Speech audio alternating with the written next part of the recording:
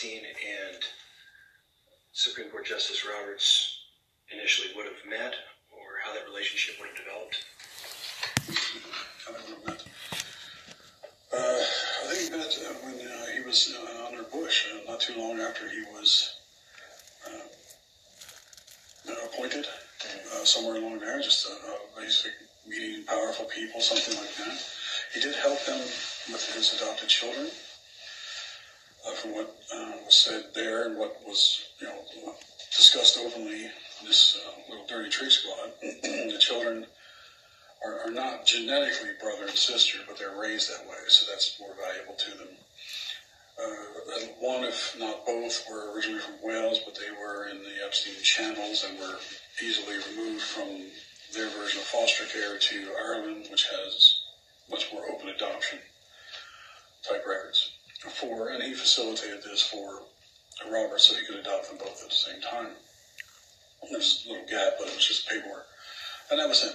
Epstein had done that for him. So they met, they worked together, and he was doing favors at some point. Was this something Supreme Court Justice Roberts would have paid for, or is this a favor exchange to Epstein to link up with these children? Or I don't know at that point. It's possible it could be either one. I don't think there would be a payment at that point. It's more for his position. There would be something in type of favor, but I don't know either one that was done. He facilitated it. Was there payment? Was there favor? I can't say. Okay. Can you go into any more details on Supreme Court Justice Roberts with these children and the circles that he ran in, as far as you're aware? Children are often used as a commodity, a way to buy yourself into certain inner circles. And these people are all wealthy, they're all powerful, and they don't trust you unless you're as compromised as they are. So you provide children to them. Your children, adopted children, whatever. This is how they trust you. You're as dirty as they are. You cannot be exposed because you can't expose them. They can't expose you. If everybody's just as dirty, you're safe. And they said this is a way for them to buy their way into these inner circles and get access to whatever. The children are the payment and the dirt and the control. Now, who else would we want to talk to, or is there any additional documentation that we could pursue to solidify what you're saying here today? The FBI has copies of the videos from the FISA surveillance. It was discussed, but I can't prove it, that Roberts had a copy. Rod Rosenstein certainly has a copy. Sean Henry of CrowdStrike, who was FBI at the time, he took 2 copies back to FBI with him. So the copies were made, and then it was actually Sean Bridges who encrypted them and gave them the keys. So there are copies out there. And who would be on these tapes, most likely, as far as from your conversations in the trick squad? From just those tapes, I was talking about the copies. Mm-hmm. That would be Roberts, or excuse me, those would be Pence and his 2 lovers and the younger ones. There were also, they would do the same thing, illegal surveillance, or sometimes this was mostly in the country, illegal surveillance with Robert's children and whomever they were with. They'd set it up.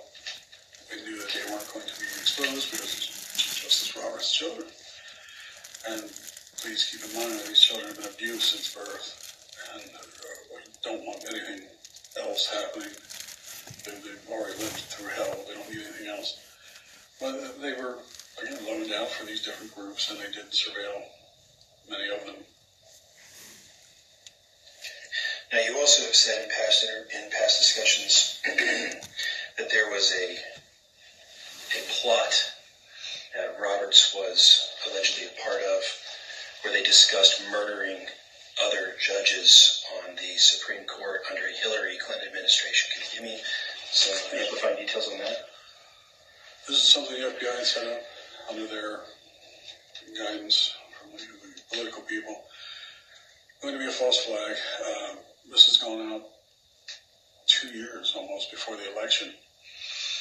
And it was a sovereign citizen group. Obama did not want any terrorism unless it was white terrorism. So this is a sovereign citizen group that the FBI had infiltrated and armed and instigated against other targets. They were, for the most part, pro-America, but they were racist in some of their origins. They were, a lot of them were divorce fathers with a grudge against the court system anyway, and the FBI people had infiltrated and exploited this. They moved them up to the level of assassinating federal judges, political people, things like that. You want the names? I can tell you. So anyway, part of their plot was various types of attacks on the Supreme Court to take out as many judges as they could. Roberts was aware of this. He actually provided some scheduling. So apparently the justices are not all there at one time. They come and go as they please. And these three would be working on something, these three. And he provided this to the group so they could finalize their plans. They were very, very close in what they were trying to do. They were given explosives, all types of automatic weapons. They had rocket launchers. And they were very close to it. They were going to assassinate Epidemic sailors, a federal judge of Massachusetts, Martha Coakley, Lisa Monaco and her family. They were going to make that look like a home invasion and film it until later when they needed it. And this was their initial attack plan, and then the Supreme Court. This was a group I had infiltrated on their request. And when I found out what they were doing, that they were going to attack these judges, when they were going to attack the Supreme Court, I tried to end run them. I had minders, people kept tabs on me. I had FBI minders, but I tried to end run them and expose it.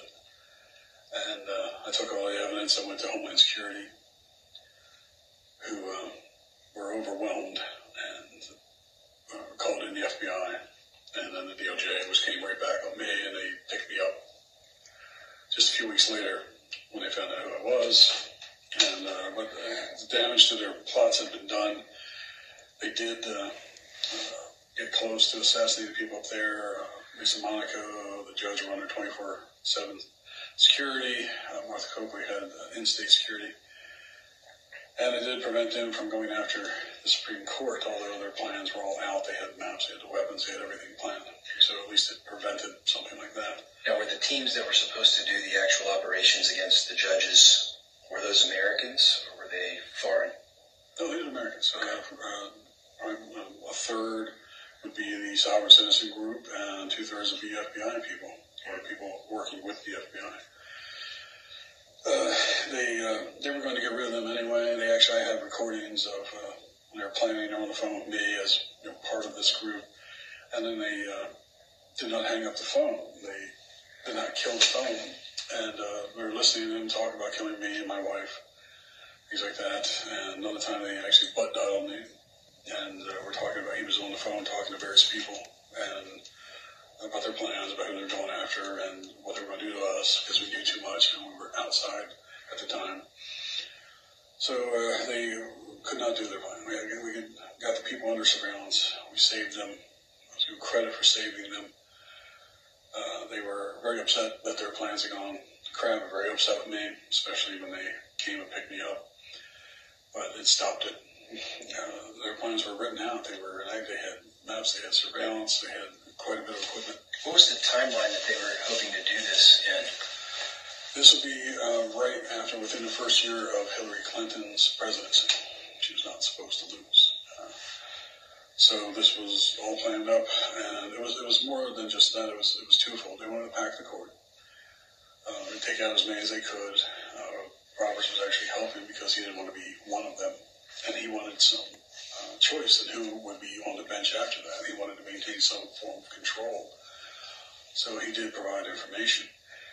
But it was supposed to be done within the first year of Hillary Clinton's campaign so that they could ban firearms as well, and pack the court. So they had plenty of time to do that. That was their two main goals.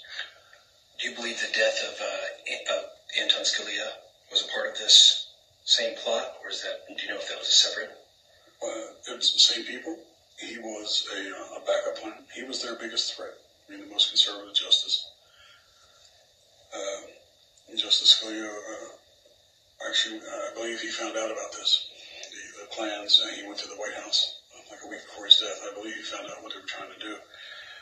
When they moved away from the overall attack of where these people lived, or they would attack around the holidays when more than one justice would be in their home, things like this. And again, Roberts was providing this, but they had to take him out. He was seen as their biggest obstacle.